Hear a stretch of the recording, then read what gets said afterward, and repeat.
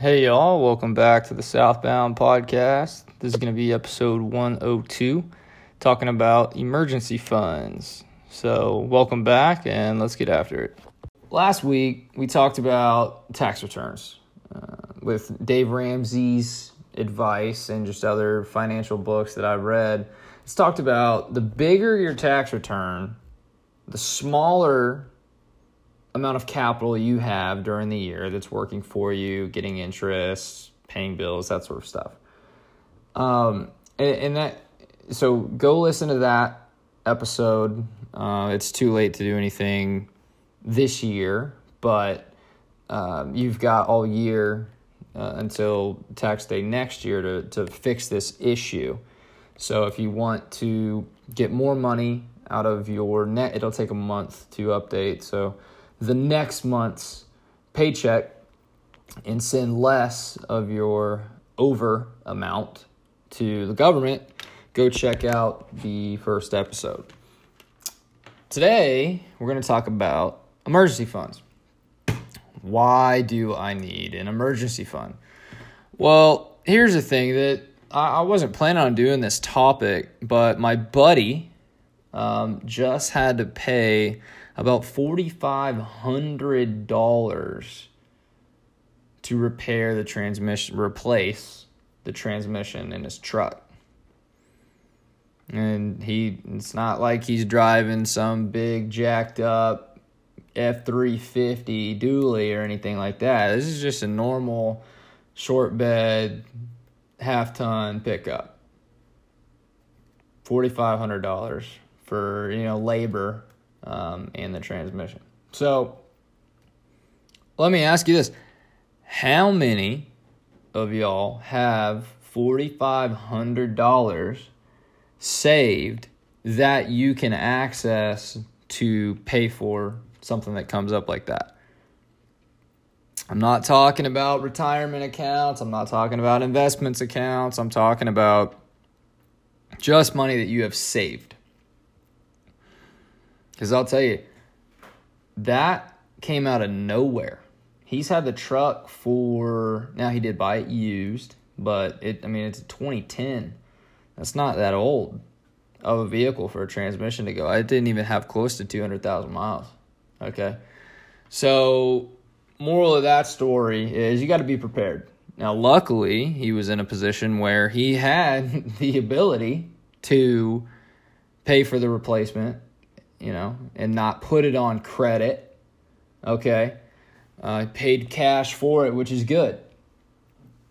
But it just goes to show you, this stuff comes out of nowhere, and you got to be prepared ahead of time for it. You can't save a little bit of each paycheck to build up for funds that you need today. You got to do this ahead of time. So, and this is step one, by the way, of Dave Ramsey's baby steps, if you've heard them. You'll hear people talk about, well, I'm not in debt, I don't need to do the baby steps. That's kind of up to you guys. Whether it's student loans or business loans or car payments, or maybe a couple of you guys are going to buy a house in a couple of years. This stuff, you can add value. My point is you can add value no matter where you're at. If you don't like the advice, that's fine. Don't take it from Dave, take it from me, okay? He's not the only guy to suggest an emergency fund. So what is the emergency fund? Well, it's exactly what it is. You should try and save up as quick as you can $1,000, right? $1,000 in a emergency fund account. Now, here's the deal. I know a lot of you guys probably super fancy, right, in your, I don't know what kind of banks you guys got, but you probably got the old checking and the savings, but you got the overdraft. So if you ever, are paying plastic for something, maybe you're on a date or something, I don't know, you're going and getting some nice steaks, which, first of all, you should just grill your own steaks. We'll save that. We'll save that for another time. But the overdraft, right, it allows you to spend all the money in your checking account and automatically pull from your savings account just like that. That's not a good thing. It's a good thing that you won't be stranded somewhere, right, if you bottom out your checking account. But at the same time, an emergency is not, well, I mean, this is expensive dinner. No, I'm talking about, well, my truck does not turn on now, or it does not shift, or it won't catch the gear, or, it doesn't have to just be trucks. It could be a couple other, not a couple, it could be countless other things here, okay?